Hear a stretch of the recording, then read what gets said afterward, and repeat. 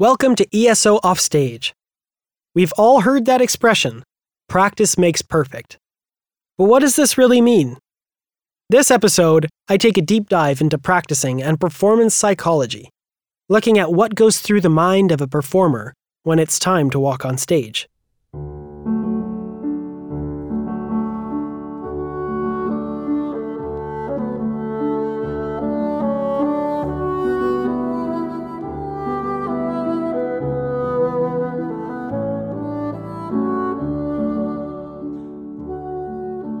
Oh, hey, Dad. How are you? I'm good. Okay, great. Thanks, Dad. Max is just sending you the podcast link. If you just click that link, it's not a virus. Okay. If you just click it. As part of our Behind the Screen series, our recently appointed principal bassoonist, Bianca Chamble, and her father spoke to me about their experiences in preparing for high-stakes performance. Though one of them threw the discus and the other plays the bassoon, there are more similarities than you might think. My name is Dr. Boris Chamble. For the last 38 years, I've been a doctor of chiropractor. I was fortunate enough to compete in the 1976 Olympics in Montreal as a discus thrower. I was also a member of the University of Washington track and field team. And that year in 76, I won the Olympic trials. I set a Canadian and Commonwealth record, as well as an NCAA record. I was able to win the Commonwealth Games in Edmonton and make the Olympic team in 1980, which unfortunately we boycotted. But it's the interesting aspect is in 1978, the Commonwealth Games were in Edmonton, and that's where Bianca is right now. And I met my future wife in Edmonton, Bianca's mom. So it's kind of interesting how full circle this has gotten, because Bianca got her first start as a first bassoonist for the Edmonton Symphony. And back in 1978, I was fortunate enough to win the gold medal in the Commonwealth Games. So Edmonton has a very special feeling in my heart right now. Bianca won her audition for principal bassoon in June 2019 and was appointed to the chair later that year in October. It was pretty surreal. You go through this process and it just feels like this insurmountable wall. The one thing stopping me is just this, getting past this audition. So when I won, I just remember I understood in that moment that you can become, I understand why in the movies it's like somebody gets some bad news and they faint. And I literally felt lightheaded. I just remember Eric Filppula, the personnel manager, came in and it was the second round. And I was expecting to play for another round.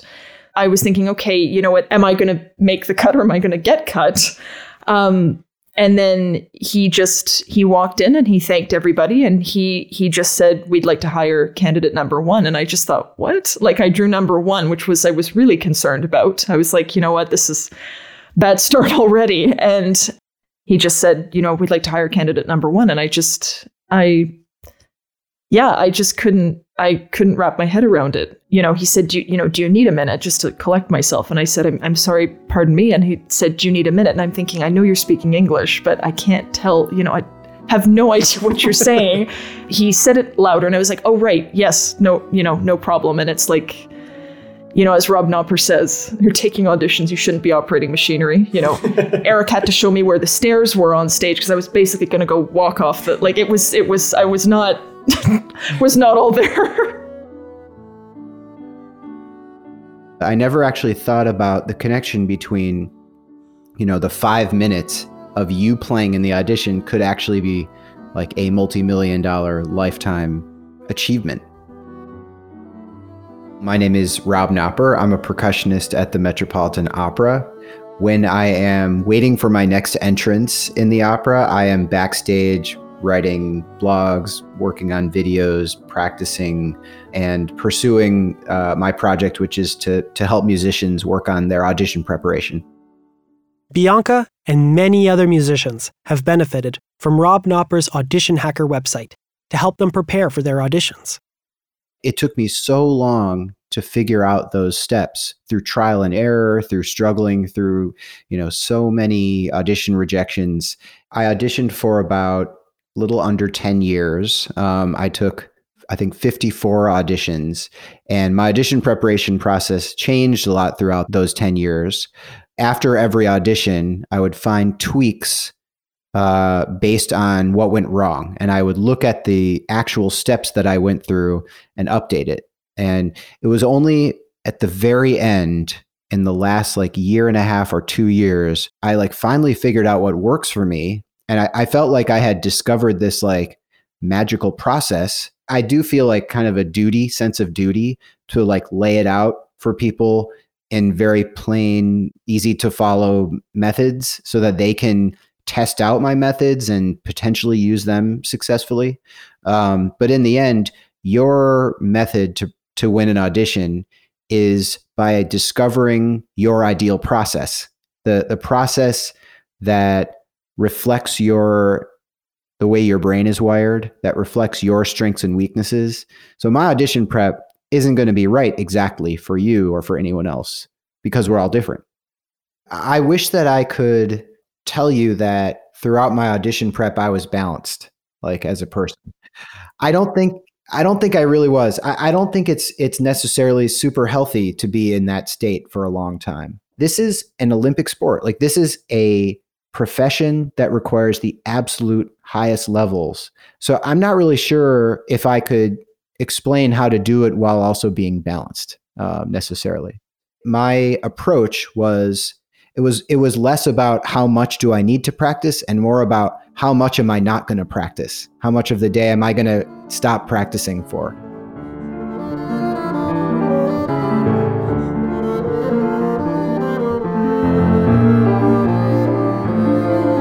I had to become very skilled in the technical aspect. I had to be able to perform under all kinds of weather conditions, whether it was rain or snow. The way I prepared mentally is, either meditation, prayer, breathing techniques. I probably saw myself mentally going through the motions and going through, the performances under all kinds of conditions. But I had to actually train under those conditions. The less ideal, the better I could prepare. But the Olympics, something happens to you when they call your name on the grand stage. And that was a learning experience when I didn't perform up to par. I was not able to get enough warm up. I failed to make the final in the Olympics. And it's interesting how you get the highs and lows in your career. Well, 1976 was the peak, winning the NCAAs, winning the Olympic trials, winning the conference championships. So I was riding high, but when I failed to make the final cut, it was very depressing for me. And I think at that point, I was so depressed, I actually left the Olympic Village without attending the closing ceremonies. But I vowed that the next day that I would be much more prepared to overcome any of this, not arriving there in time, not warming up enough. Between 76 and 80, I trained hard under all kinds of conditions, and I was going to determine that I wouldn't make the same mistake. And as a result, in 78, I ended up in Edmonton. I won the competition on my first throw. But 1980 was a great year for me as well, but unfortunately, we boycotted along with the United States, and that kind of ended my career at that point. My Achilles heel was shaking. Of course, when one of the main things you're expected to do is play some very delicate soft snare drum etude or soft snare drum solo, where maybe you have to play a soft roll where the exact amount of pressure that you're pressing with your fingers into the sticks will have a huge outsize effect on the resulting sound. Nerves that result in shaking. Shaking is a deal breaker. That is an immediate no thank you, basically. So this was like, an incredibly difficult obstacle to overcome. It's something that I didn't make progress on for a really long time. It took a lot to get past it. I had a bunch of different strategies, but one of the main ones was I wanted to front load that discomfort. I figured, okay, I am going to experience shaking at the audition. So how can I mimic that way ahead of time and experience it over and over and over? I did a mock audition 6 weeks before the real audition. And of course, like whenever you do your first mock, it just always feels terrible. It always feels like you're suddenly back in middle school. And I started doing one mock audition per day. Then I tried something where I was like, I'll stand in front of the drum right before I play. I'll tense up every muscle that usually gets tense for like 5 straight seconds, like extremely tense, 100% tension. And then I'll relax it. Through this experimentation, I started to develop some strategies. These strategies were ways to get my mind off of what I was doing and into the music. I call it a pre-excerpt routine. It's a pre-excerpt routine is kind of like what sports players do when they are leading up to doing something stressful, like right before the batter steps up to the plate or right before the basketball player steps up to the free throw line. They always have some routine, and it's kind of different. Every player does it differently. And I started to develop this. It was like, if I want to make sure that my mind feels like it's back in the practice room, I have to have a whole bunch of steps that happen first before I play the first note. And that was able to get me kind of in the zone for that excerpt. So things like finding the tempo by singing a particular measure to myself, or wiggling the sticks through the air in some way, or pressing my fingers against the sticks. It was different for every excerpt and every instrument. Each on the margins helped me feel more comfortable with my nerves and my shaking. At the same time, just the experience of doing the daily mock started to feel more like a habit. I started to feel like I could just go through the motions, literally, like I didn't even have to think about what I was doing.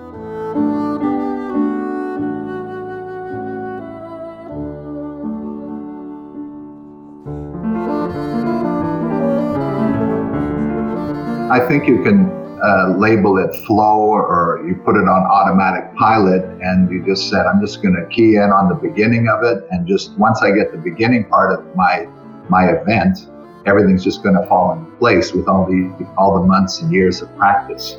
And then you just have to have faith that just do it. Just as the Nike commercial said, just go out and do it. Sometimes you go into this altered state while you're in competition. And I'm sure Bianca's felt that, we're at the end of the competition kind of saying, what the hell just happened? Pardon me, the expression. And then all of a sudden you did better than you thought you did,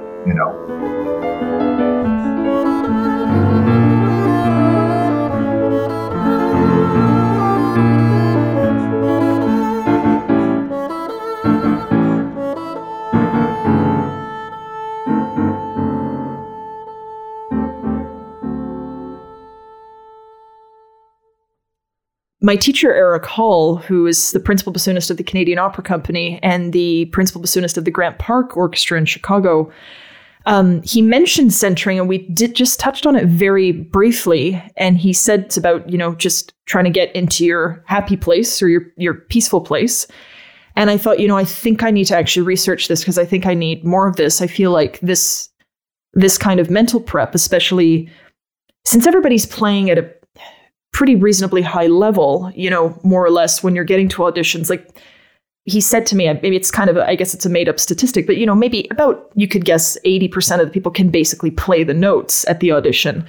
Yeah, they're able to, navigate the instrument. And it's like, well, where's the rest of that 20%, maybe 10% is like the forward motion phrasing. And maybe the other top 10% is this, is staying mentally quiet enough to be able to, allow the work that you did in the practice room to shine through and play like the best version of yourself.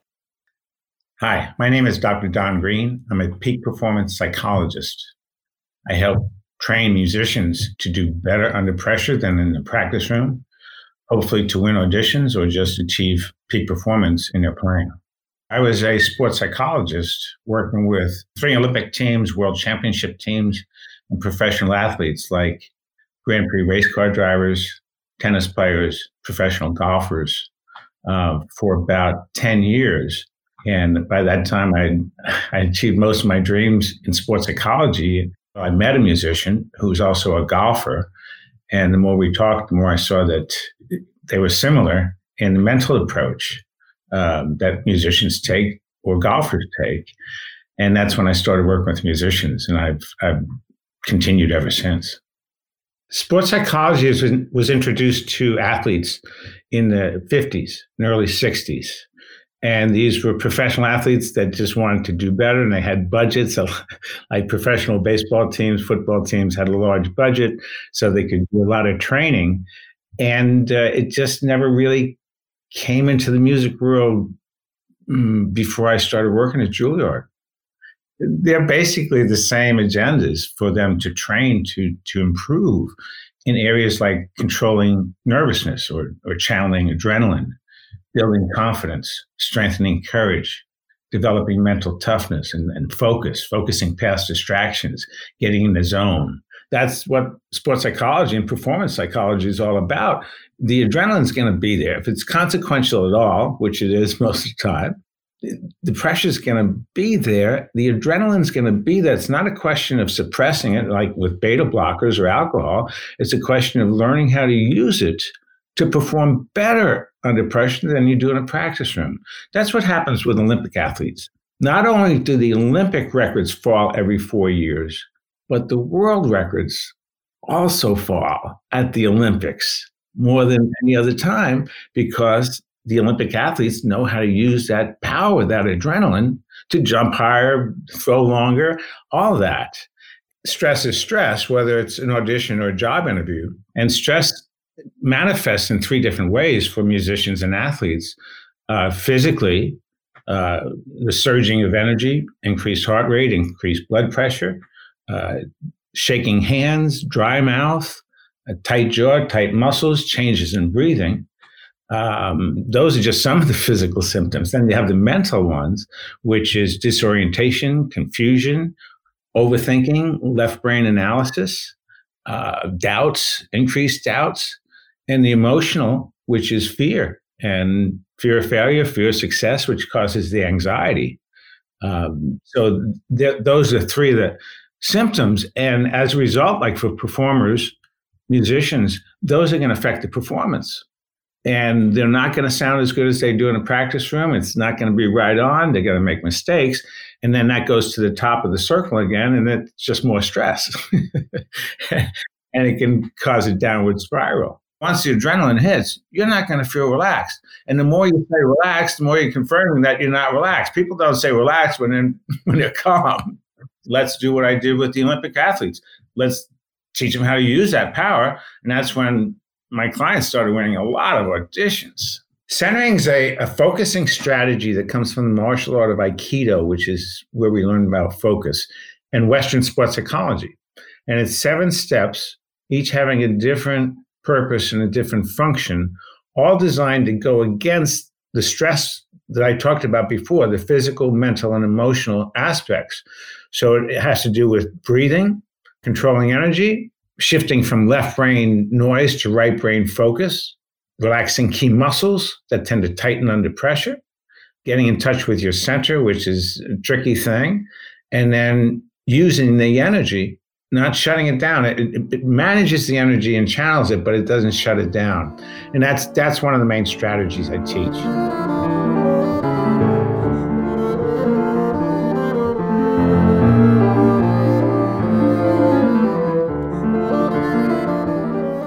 I think imposter syndrome is very real.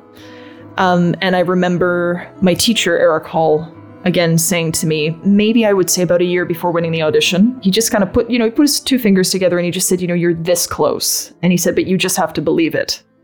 Because, it's so easy to get inside your own head too much and just obsess about every little thing that went wrong.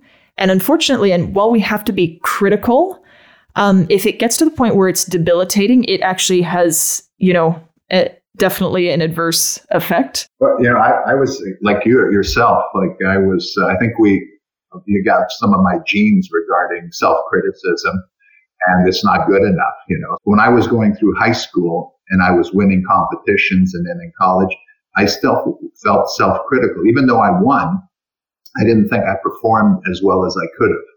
And the only time that I remember surpassing my expectation in a competition was in a competition before the 76 Olympics. It was 4 days before, and it was a pre-Olympic meet. And I had been practicing a certain technique like you would putting all the pieces together. And at that moment, to me, was my perfect throw. But unfortunately, it didn't happen in the Olympics. It happened 4 days before.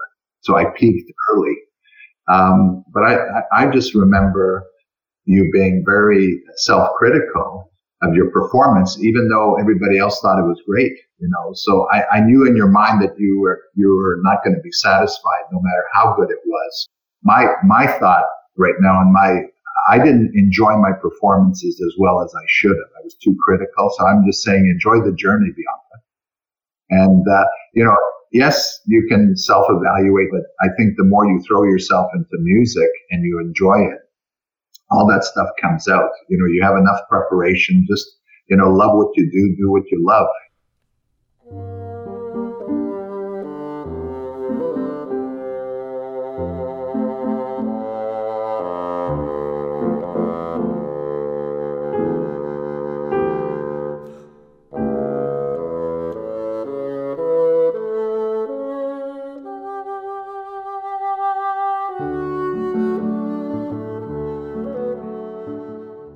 Confidence comes from three main sources. One is preparation. Okay? You got to practice. You got to put in the time. But after that, it's mental.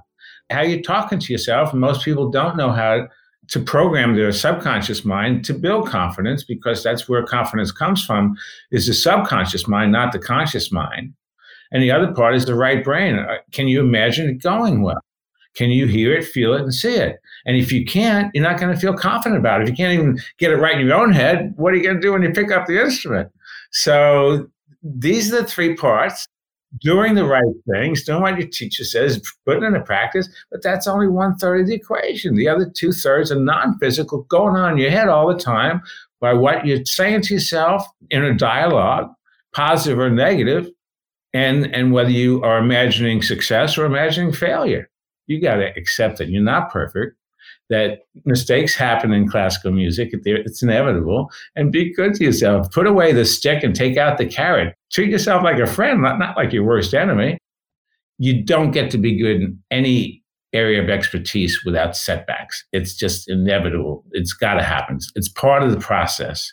And what you need to do is imagine the correction for it, what needs to happen, start working on it.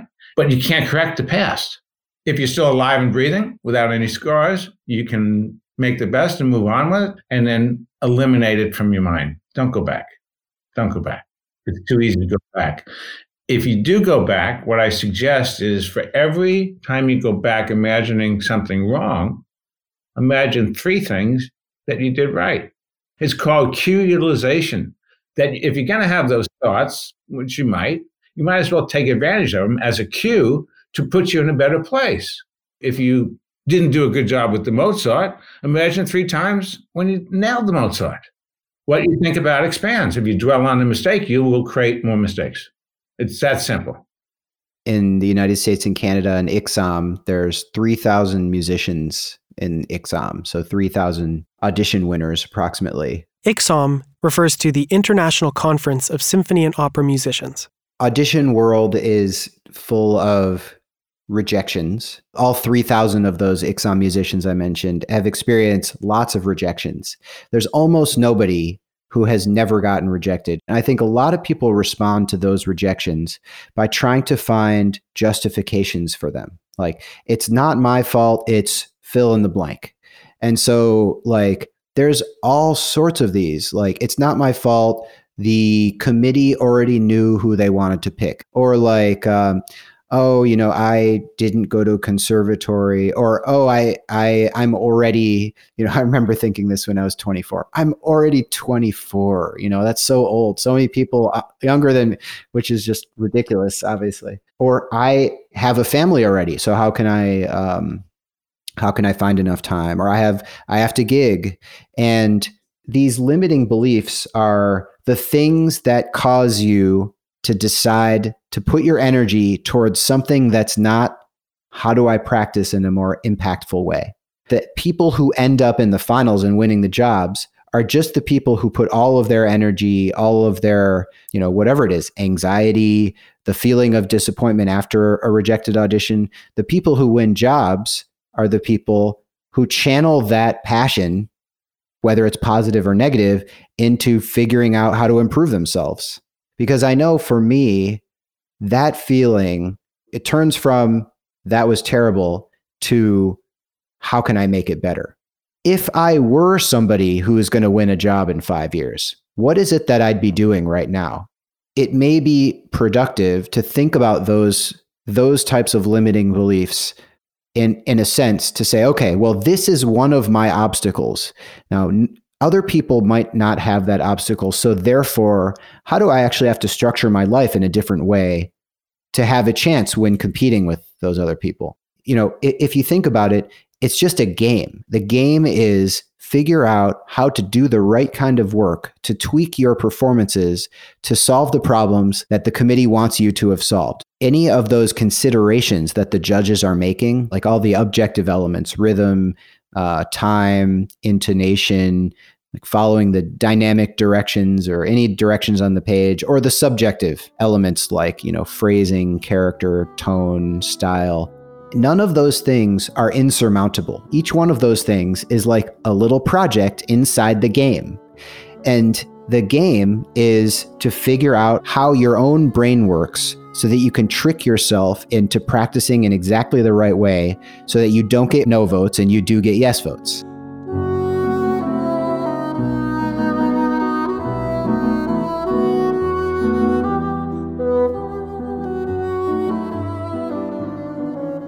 There's no such thing as muscle memory. Muscles don't have any memory. They just fire or relax. It's the neuromuscular programming, the myelin that builds up around the neurons connecting the brain to the fingers, to the embouchure. And every time you make a correct repetition, you build that insulation, that myelin, that sheath. And the more you build it, the more conductivity. So the impulses, the neurons connect quicker and fire quicker, so you're on time, not behind the beat. So this is another reason for correct practice, is to build the myelin so that under pressure, the myelin works for you and overrides overthinking.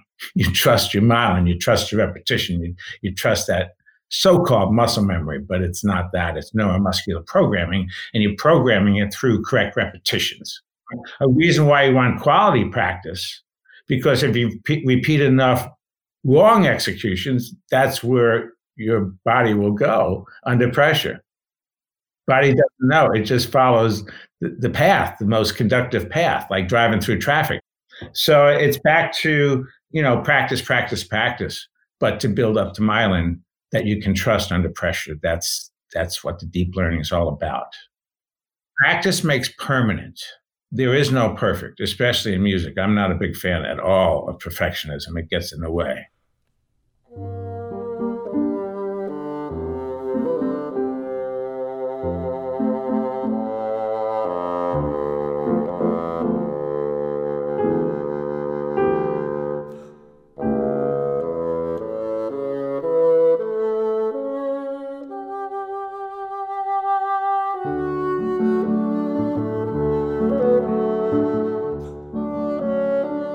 I mentioned to Bianca that the vehicles were different. Her vehicle was music. She had the gift, but she also had the desire to work at it, and that was important. We never had to tell her to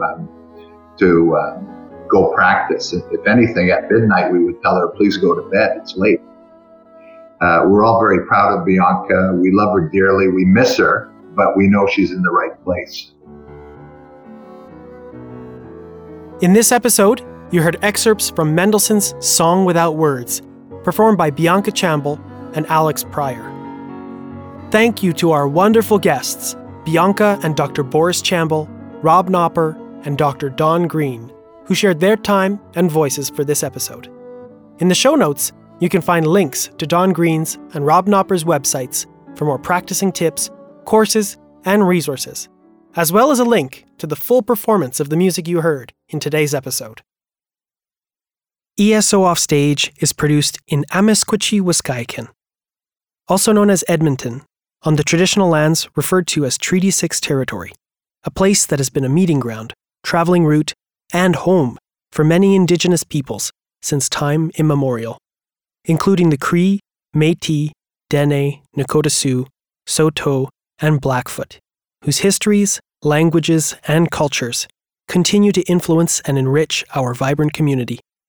The Edmonton Symphony Orchestra is dedicated to ensuring that the spirit of Treaty 6 is honored and respected. This episode was written and produced by me, ESO double bassist Max Cardilli. If you ever want to connect with me about the podcast, you can write to eso.offstage@winspearcenter.com.